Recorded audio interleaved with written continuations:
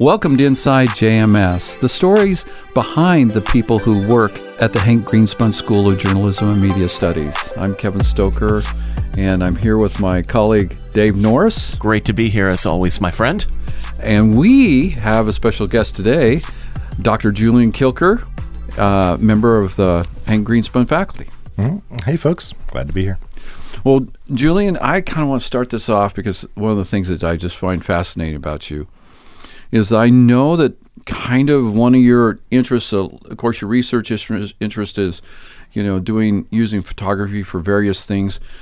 But I'm always fascinated with the fact that you know every little in and out throughout the state of Nevada where you can go shoot photos, and that you've traveled around the place, gone to really obscure places, and taken photos. How did that begin, and what do you find there? What have been some really exciting finds that you've had? That's a great question. One of the things I really try and focus on as I focused on teaching here and doing research is really thinking about the great outdoors. What do we have in this state that's both fascinating, largely unique, and also underappreciated? And underappreciated, I think, is a really key theme. So at the moment, I'm involved with a couple of organizations. One is Friends of Basin and Range, which is in central Nevada. And so in that area, for example, there are a lot of really good locations that you can go to that are really off the beaten path. And in fact, I have a photograph that's up on my website, and I can give information about that later on if you want to see. Yeah, that'd be great. But you can see an image of one of the locations I'm talking about, which is so remote that there's no sense of human contact up there. The only sense of human contact is the actual dirt road that you had to drive on. But there's no road noise, there's no artificial lighting, there are not even any overflights from airplanes because you're near the Nevada test site, which doesn't allow overflights. So this type of area, all you see to the south, about 150 miles, 200 kilometer-ish, is a little sort of dome of light to the south, and that's Las Vegas. So that's how far away you are. And being in those sorts of places that are really remote with, where you really feel like you're on your own, you can really appreciate the environment, is an example of one of the natural spaces. I mentioned this location because I think most people looking at this during the daytime would find it sort of, it's sort of pretty. There's some interesting, little hills and things here, but it's not beautiful in the traditional sense. For me, the real beauty out in Nevada is oftentimes at dawn and dusk, when when the light is changing, when it gets really interesting, and that's when I do most of my photography as well. There are also other places near to Las Vegas that I can talk about that are more accessible. Some areas that have beautiful overviews of the city. There's something up near Bootleg Canyon, which is actually over on the east side of town, near Boulder City. That's a really lovely spot. And I think a lot of locals have gone up there probably at some point and looked over. You basically look over rolling hills going off into the distance, and there's Las Vegas in the distance. And you can see the entire city, the entire valley. And at the same time, if it's a Friday night in particular, you've got the planes coming down right over you on the incoming flight path. Mm-hmm. And in fact, I have another photo here of that environment that I brought with me, which sort of brings together the idea of visuals and data, which I can talk about a little bit later as well. But that's the sort of location that I really appreciate. So how did you get into photography in the first place? I've always been interested in the basics of photography, but I didn't come back to it until digital photography was relatively easy to do, because one of my themes throughout my career and my hobbies is the idea of iterative design, doing things over and over and essentially optimizing them in the process. And that's hard to do and expensive with traditional photochemical photography. You end up using a lot of film, and then you have to wait a week or two or three, to get your prints back. Mm-hmm. And it's hard to optimize based on that. One of the key features of digital photography is that you get immediate feedback. You can see what's going on, you can optimize, you can fine-tune, and that probably started around maybe 2005 or so, where I really came back to it. Digital cameras were getting good enough and cheap enough that I could start experimenting, and I could also start doing low-light photography. The sensors were getting good enough at that time that you could take cameras and shoot in low light and start seeing things quite differently. And again, the desert in particular, the Southwest, I think is much more interesting in low light conditions.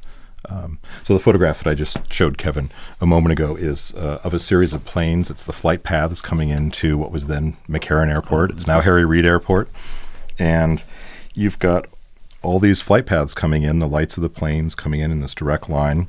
And I basically opened the shutter and had it open for 45 seconds as each plane, it was basically triggered by each plane coming in.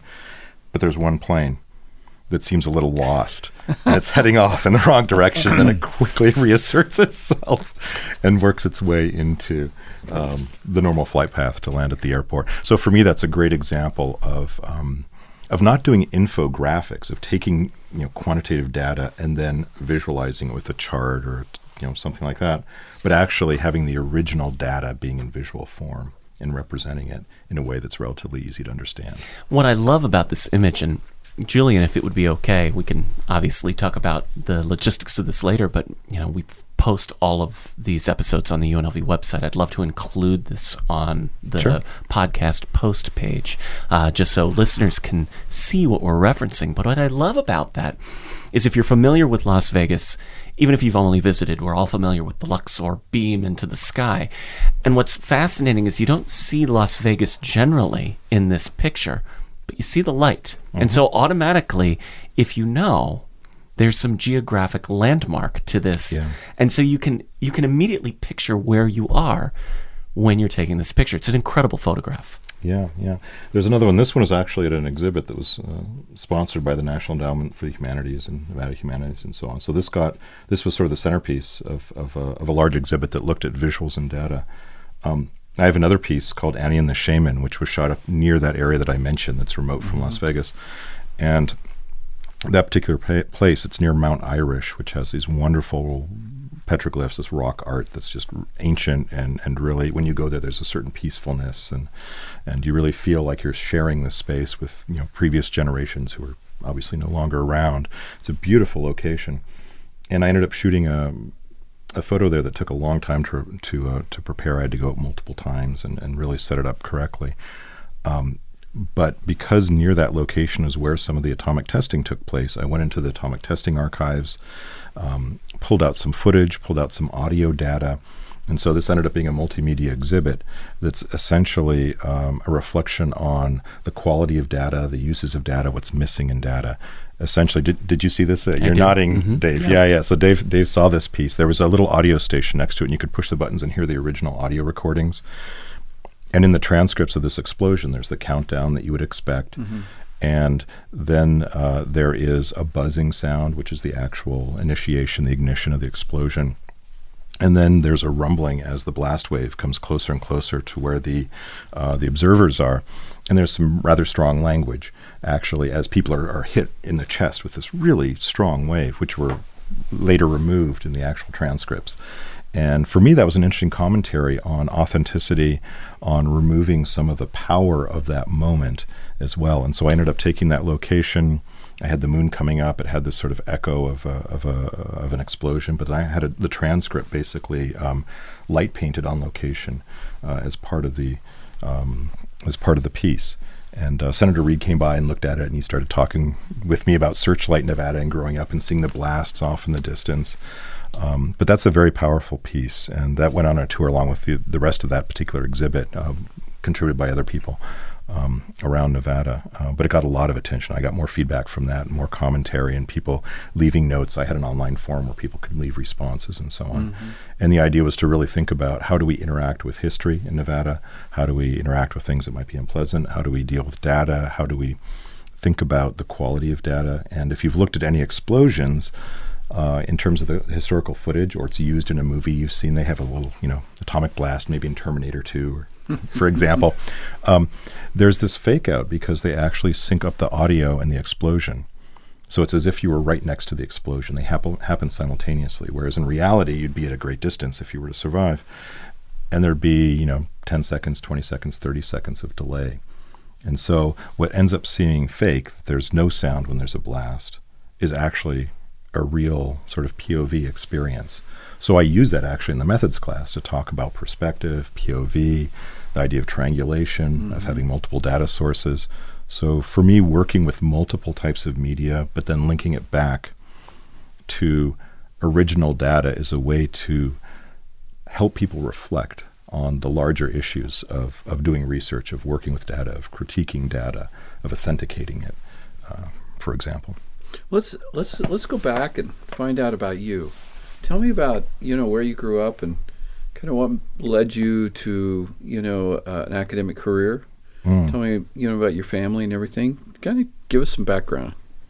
I'm happy to talk about my career and work. I was born in California many years ago, and ended up traveling a fair amount. My parents worked internationally, so I grew up in different areas. And by the time I came back to the U.S. For college, I was on a science track. I was a physics major, and ended up doing a thesis on actually data analysis on, and ended up building a speech recognition system. And this was relatively early on when this was tough to do. I had to do machine language programming. This is in your undergraduate. Undergraduate, yeah. So this was your bachelor's thesis? This is my bachelor's thesis. And where was this at? What school? This was at a small school in Portland called Reed College. And I ended up writing in machine code. So this is really fast, low-level code. It's really tough to do. But I learned how to do it, and I was programming something that was dissecting audio samples.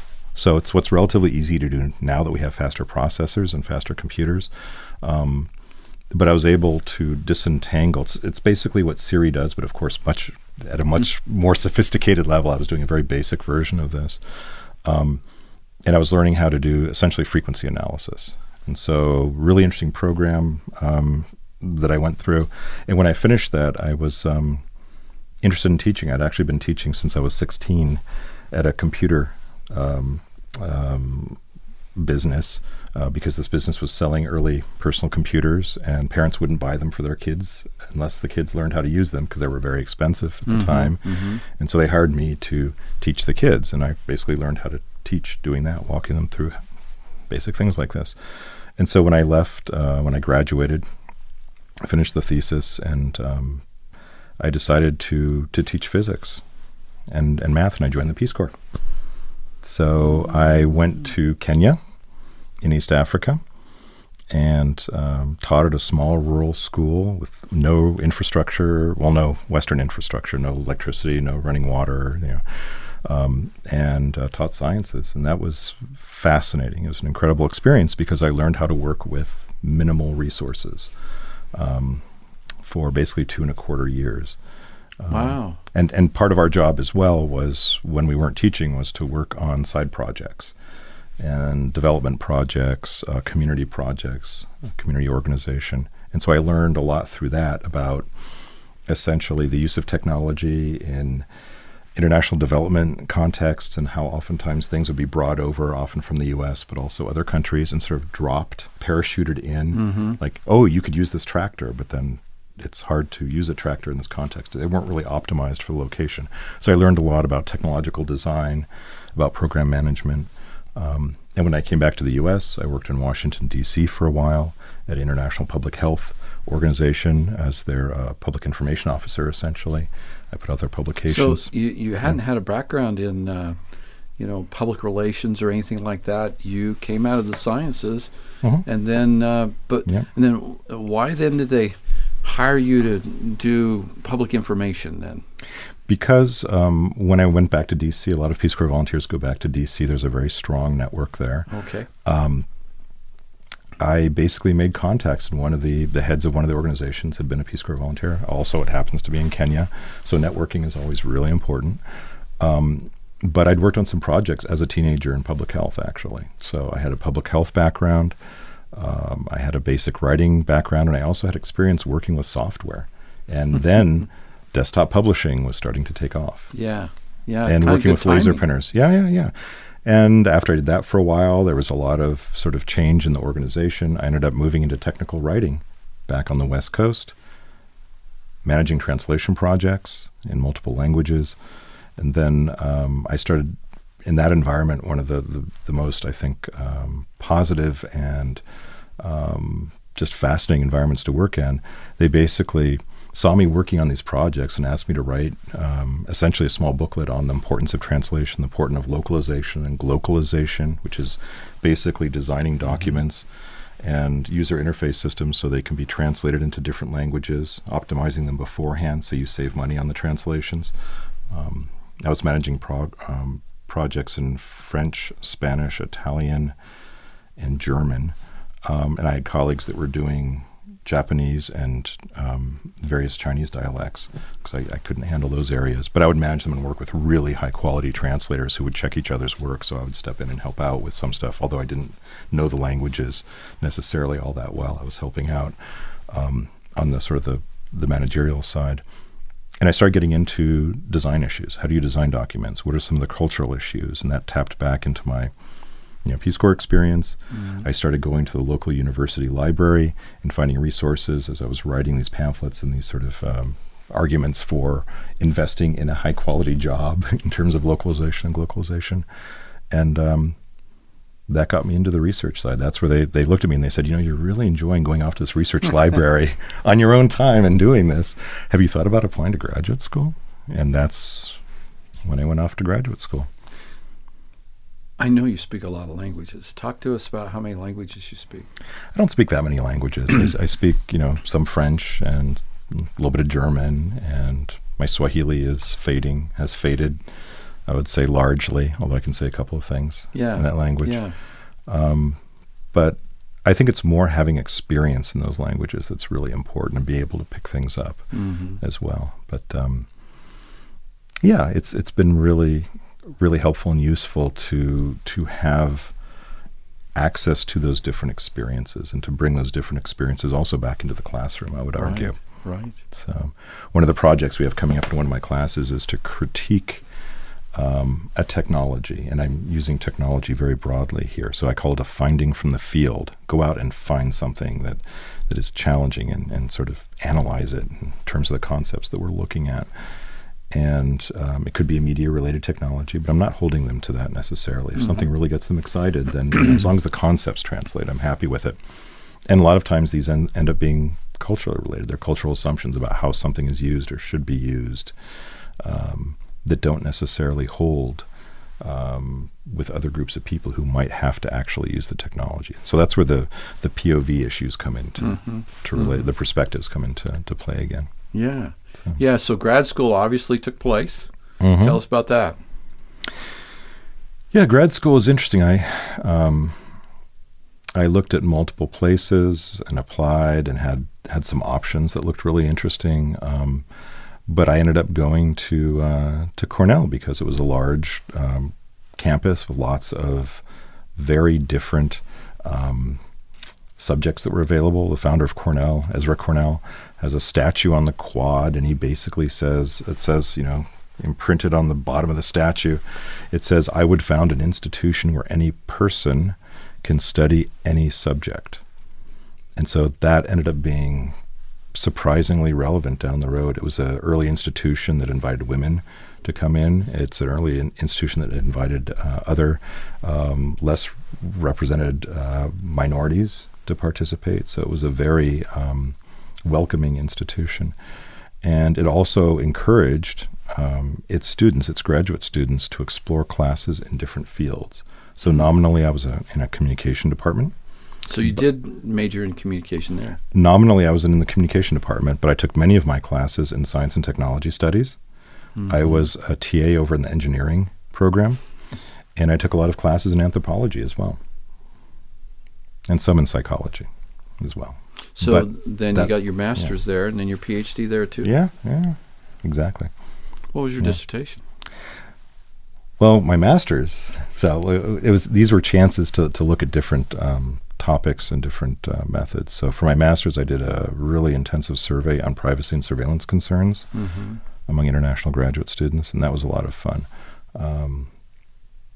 And then at the doctoral level, I got really interested in, this is going back to sort of design issues,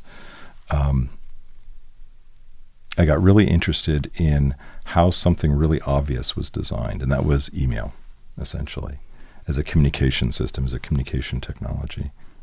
And you look at email, even then you look at email and it's not the most exciting thing. It's like, yes, I am sending a memo, and I click send and it goes. But behind it, there's this really interesting invisible set of standards that make this operate.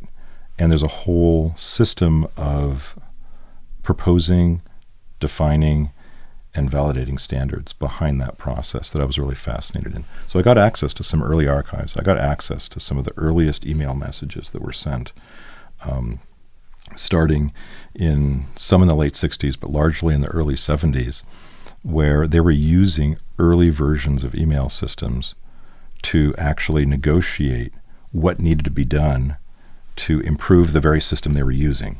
Mm-hmm. So this was a classic case of iterative design, and it was particularly notable because the early email systems were being developed by primarily graduate students. It turned out the PIs had the funding, but the graduate students were doing the work, and they were based at multiple organizations with very different backgrounds.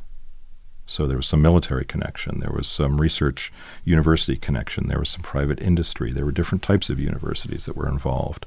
And so this was basically emerging out of the ARPANET days. The ARPANET was the sort of the precursor to the internet. Mm-hmm. And there were different cultures at these different institutions that they had to negotiate. So buried within these discussions, there were some technical discussions, but there were a shocking amount, to my view, at the time, of socio-technical concerns, assumptions about how would this be used, who would use it, therefore what standards and fields do we need to store in terms of information. One example was at that time, most people in the field were male, and most people who wrote memos were secretaries, were female. And so the standards documents were talking about, well, it's going to be from somebody, that's the male person who asked the message to be sent, but then should we have a typed by field, and she, the basically the woman who wrote the message, should be bumped into that.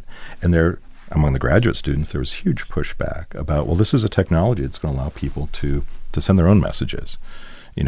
This is not going to be a traditional sort of secretarial pool, sort of very traditional office environment. And by the way, why do we have these other fields that reflect an office environment? This is a more informal, fast-paced type of situation. So these documents were degendered, they were forward-looking, and they were addressing concerns about spam, about inappropriate language, about sort of community standards early on. And some of the decisions they made have stayed with us to the present day. Other ones, which they tried to address, never made it into the actual standards, and we're dealing with the consequences to this day in terms of how to handle spam being one of them, and how to secure messages. Well, so it ended up being a really, really, it was technically a case study, but I had access to years of email messages, which I had to root through and look for patterns in, and it was and devise into threads in standards that were evolving during the entire time. So I couldn't just say search for this and it would be a standardized element in all the messages. That is, those elements shifted during the course of the multi-year project. Well, what's so fascinating about this is you talk to most of our students and you ask them, what does CC actually stand for in an email, right? Yeah. And the idea of a carbon copy is just right over the head. Yeah. But I'm certain kind of in kind of getting to dig deep into the formulation and the design of email, just how much inspiration was taken from what you said, just sending memos from one to the next. It got me really interested. So that whole process, which, of course, like anybody doing as a dissertation I immersed myself in for quite a while, it really got me thinking about the design of other communication systems. So what cultural values are embedded in them? Which ones seem to be invisible because it's just a technology. This is the way the technology operates. We have certain assumptions, but they're buried in there.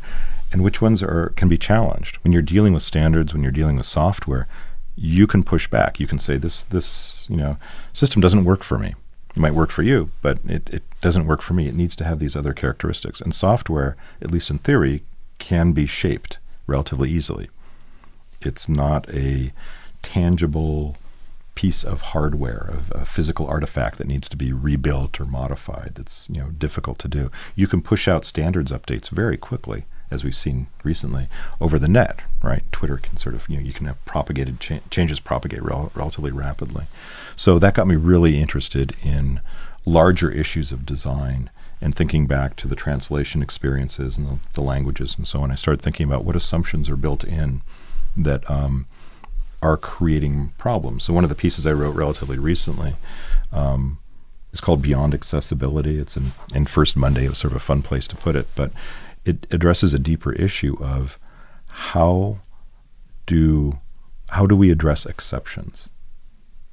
There's a focus now on dealing with maybe trying to solve 80% of the cases, or maybe 90% of the cases if we're really lucky. But what happens to edge cases? And oftentimes edge cases are viewed as problematic. Oh, we shouldn't pay attention to people who write like this, or type like this, or communicate like this, or from this background, or in this location, because there are very few of them, and it's too hard to solve. The classic example is being left-handed or right-handed, right? If you're left-handed, there are a lot of things that are poorly designed for left-handed use, even things that seem really obvious, like how cupboards open. Obviously scissors, but there are a lot of other things that come out of this. And left-handed people are 10% of the population, more or less. So I see that more broadly in the sense of how can we take advantage of those exceptions? How can we listen to them and learn from them to try and roll back in those design processes? And even more interesting are the corner cases, where you've got two sets of edges. And this becomes critical if you're dealing with people with different language backgrounds, people of different age, in different age situations. So if you're an elderly person now and you have to file your taxes, how can you do that anymore? If you have to do a hold mail with the post office, how do you do that? Everything is online or it's on a cell phone. It can be hard to use if you have a corner case of age, which has maybe cognitive aspects, but also maybe arthritis. It's hard to push these buttons. So that starts getting really interesting. It's fascinating to me that there seems to be a pattern here, in that you're talking about the corners of Nevada, you're talking about the corners of technology and technology usage. It seems to me you kind of have this fascination with places that people don't usually look, or questions that people usually don't ask. I'm interested in what's overlooked, absolutely. And I think in our field, the larger media field, we tend to focus on content by and large, right? Let's do a content analysis of this TV show, let's produce content and so on. I'm interested in the containers in which that content goes, the structures of the systems that support that content, and therefore the constraints and the opportunities that are available, if you look at it. So absolutely, I think that the less looked at items are really valuable. Somebody has to look at them. If everybody did it, they wouldn't be overlooked. But I think it's very valuable to look at the mass characteristics as well. Mm-hmm. But I think it's important also to pay attention to those little elements that are unusual and underappreciated, and maybe have something to tell us that we can bring back. It's a little sort of treasure hunt to find things that you can bring back. Maybe we could call it a movie, Kilker in the Shadows. It makes me sound like a vampire. I don't know. Julian, talk to us a little bit about the courses you teach. You're teaching philosophy. You've been a teacher almost your whole life. Yeah. How has that changed as you've matured as a professor, as you've matured as just a scholar generally? I'd love to hear about your teaching. Yeah, it's certainly changed a lot since I started. There are the obvious changes in the field and with technologies and in styles of teaching. And I've certainly learned a lot along the way. So I would say if we look at the present day, the major areas that I focus on now, the major techniques I focus on now, are applying the design issues that I've mentioned to you to my classes themselves. I see my classes as living things that are constantly being updated and revised, that are being iteratively designed, not just by me, but by the students, by the student comments, by the student work that I see, and by the discussions I have with them. So sometimes people might not be able to articulate what they see as being most or least valuable in a class, or most problematic or least problematic or interesting. But I'm able to sort of think about that and think about how can I redesign these elements. And for those purposes, online courses are particularly interesting because in a way I'm going back to the technical writing background and I'm saying, okay, I've got a system here. I've got students who are taking part. I've got documents that I'm preparing. I've got workflows. that I'm trying to try out. I've got experiments I want to run each semester to see what works. And if it works, I'll keep it. If it doesn't work, I'll do something new.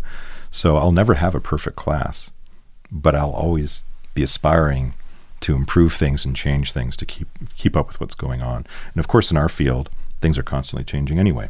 So the idea, when Kevin and I talked a while back about online education, and I gave the impression that I wasn't a fan of it, what I wasn't a fan of was how it was being taught then, which was basically video recording lectures, putting them online, and then having something that was basically frozen in time that would be used for a long time until it was clearly out of date, and then you record a new set of lectures and put them online. And that just doesn't wash anymore. You can't do that. So I'm looking at designing things in such a way that they can be updated, they can be really current, but also trying to adapt to changing communication styles, which are evolving really rapidly, as we know, with social media and so on. So the question is, how can I get students to be professional, to produce professional work, but maybe not do it in the traditional way? Which, I can really come in with a point that you've been successful at that to a big extent, because you are teaching a class. So Julian teaches JMS, or Journalism 435 research methods. Now, at every university I've ever been at, and I've taught it before too, it's probably where people receive the lowest evaluation. Students hate the class, typically do not like the class. A lot of times you throw in your brand new faculty members into that class because really that's about the only skill they have is research methods at the time. But what I've marveled at in regards to Julian is that he has taken this, put it online, and the students are really getting a great experience, and your evaluations are really strong. And it must be a lot to do with this philosophy you have, but what has kind of been the epiphany for you that's come along with that's allowed you to be successful teaching what typically is a very dull... Don't oversell it here, Kevin. Yeah. But yeah, you know what I'm talking about. I think the epiphany for me was being able to break away a couple of years ago. I was getting increasingly frustrated by the textbooks that were available.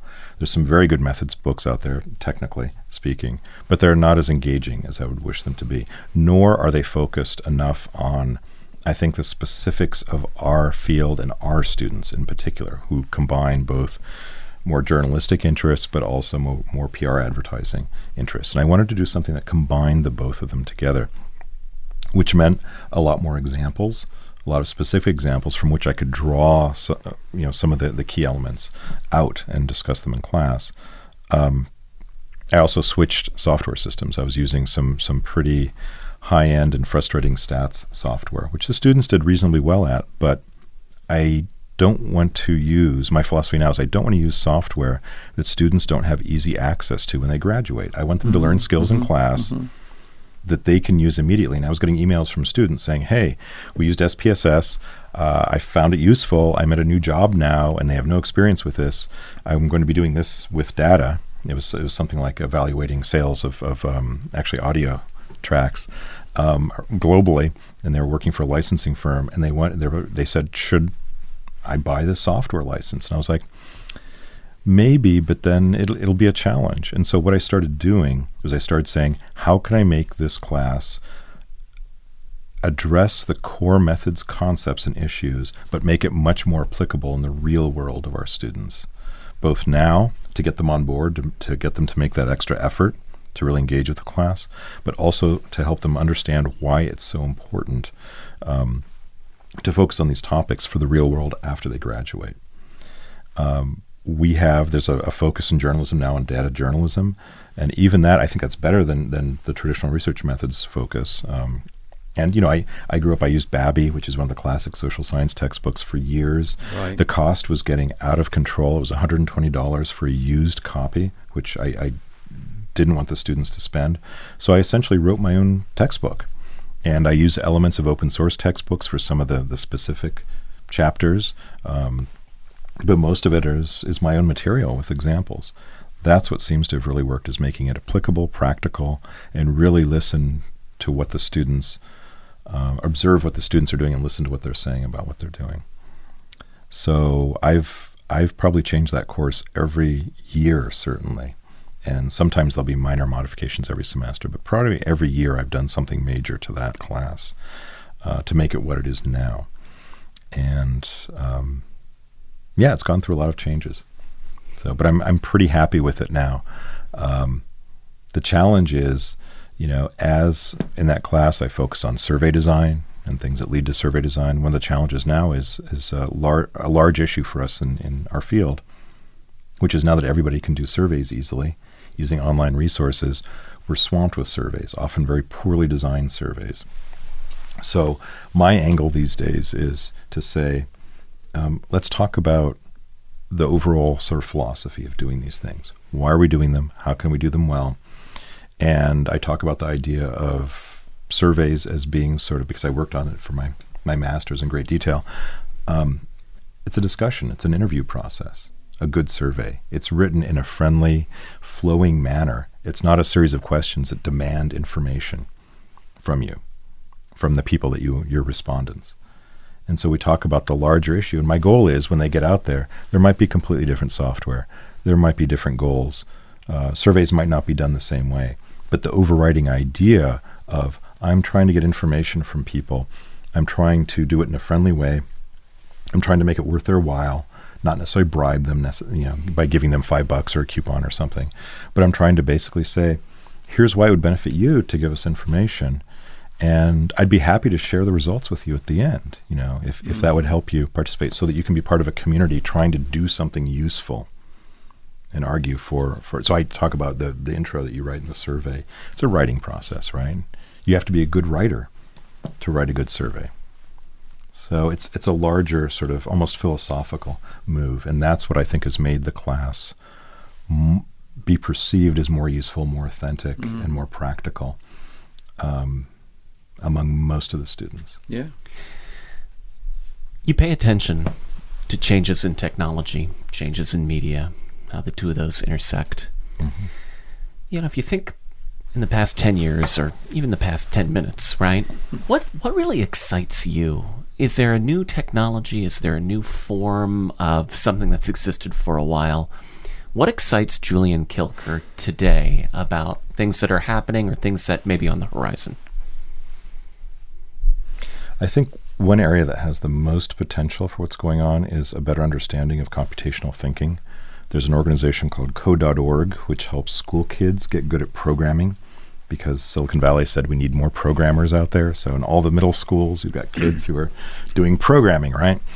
So they're coming in more sophisticated. That's another methods class issue, by the way, is I have to ramp up the sophistication of the tools and how I approach them. I usually use spreadsheets now instead of SPSS, but I'm ramping up in what ways I'm using them and how sophisticated the goals are for using them. So I'm starting to see students coming in who are more comfortable working with data, who are more comfortable processing data, who are thinking maybe slightly computationally. And for me and for our students, what I think is really critical and what excites me are some of the innovations in what's called no-code programming. So the idea that you don't have to be a nerd and write that machine language code I was talking about earlier, which is really challenging. And if you don't do it for a while, you forget all the details and you have to have all your commas in the right place. And it's really tough. The grammar is difficult. There's been a move to do programming that's often visual now, where you basically say, I want to do these things. I'm going to throw these blocks up on the screen and draw lines between them. So conceptually you're programming, but without the actual pain of doing it. And so that's called no-code or low-code programming. I think there's a lot of potential there for people to start saying, I want to do this. I want to design a system that records my podcast automatically or easily, and then prepares it and drops it onto my server and does this, and then gathers sort of analytics related to it. That sort of stuff can now be done more realistically with tools that exist that can be sort of stuck together with no-code programming. I have a visual processing tool on my computer in front of me that lets me bring in images and do certain operations on them as sort of like a workflow almost like an org chart type look. Mm-hmm. And that's no-code programming right there. So that I see is where the sophistication lies in helping our students do more creative but more structured work.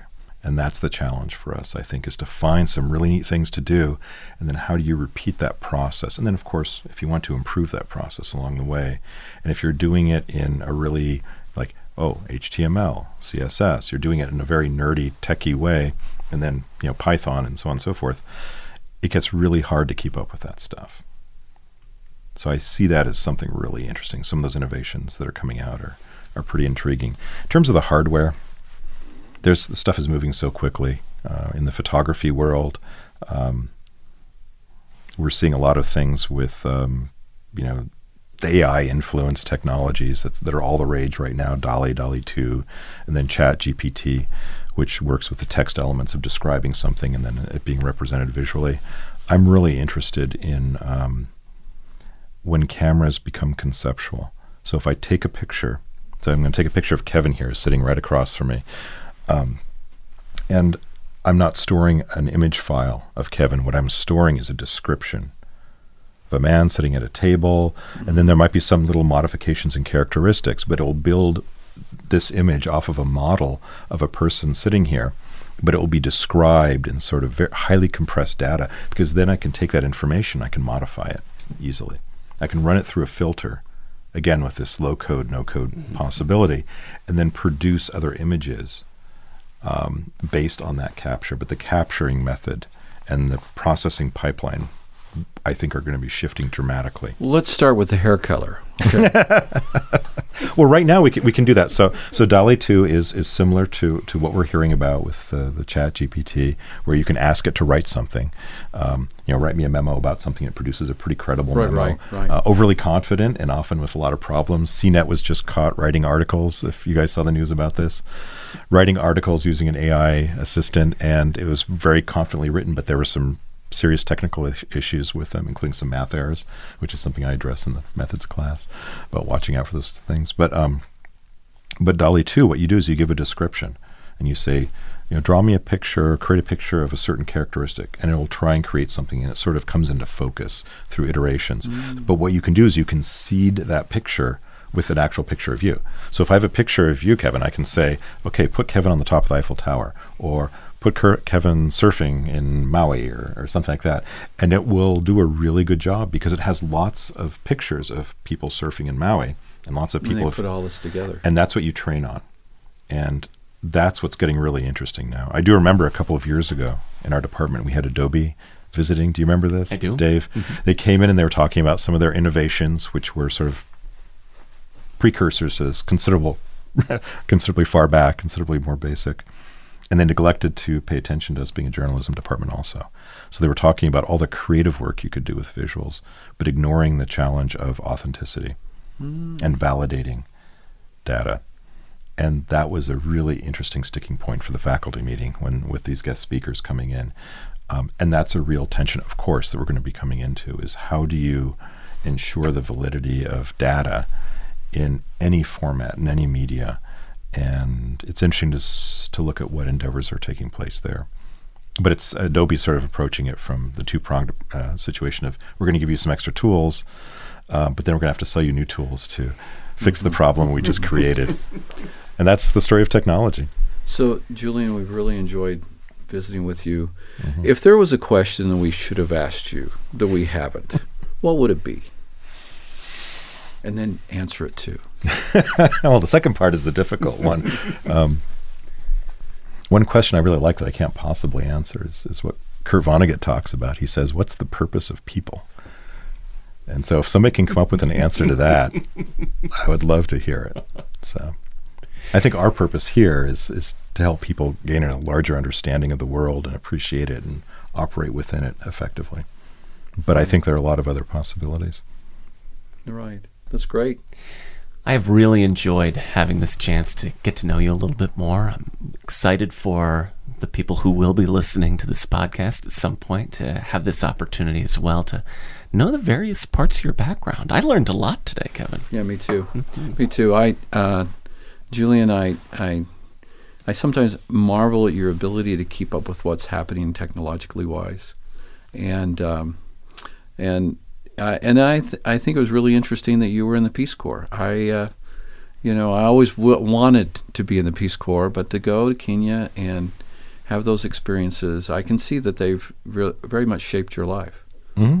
Yeah, there's certainly not a week I don't think back to some elements of it, and I have very good friends from that group.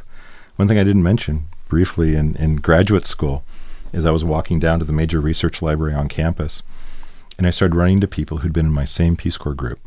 Mm. So to have people from the other side of the world who, and then this is not immediately afterwards, right, a couple years later, who've made essentially the same decision to learn more, to come back to school, to try and sort of build on that experience, and then end up in the same place without knowing that, that each of us would be doing that says something about the experience, I think. Would the younger Julian at that time, looking at you now, would he be surprised, or would he this kind of like, wow, this is exactly what I should be doing with my life?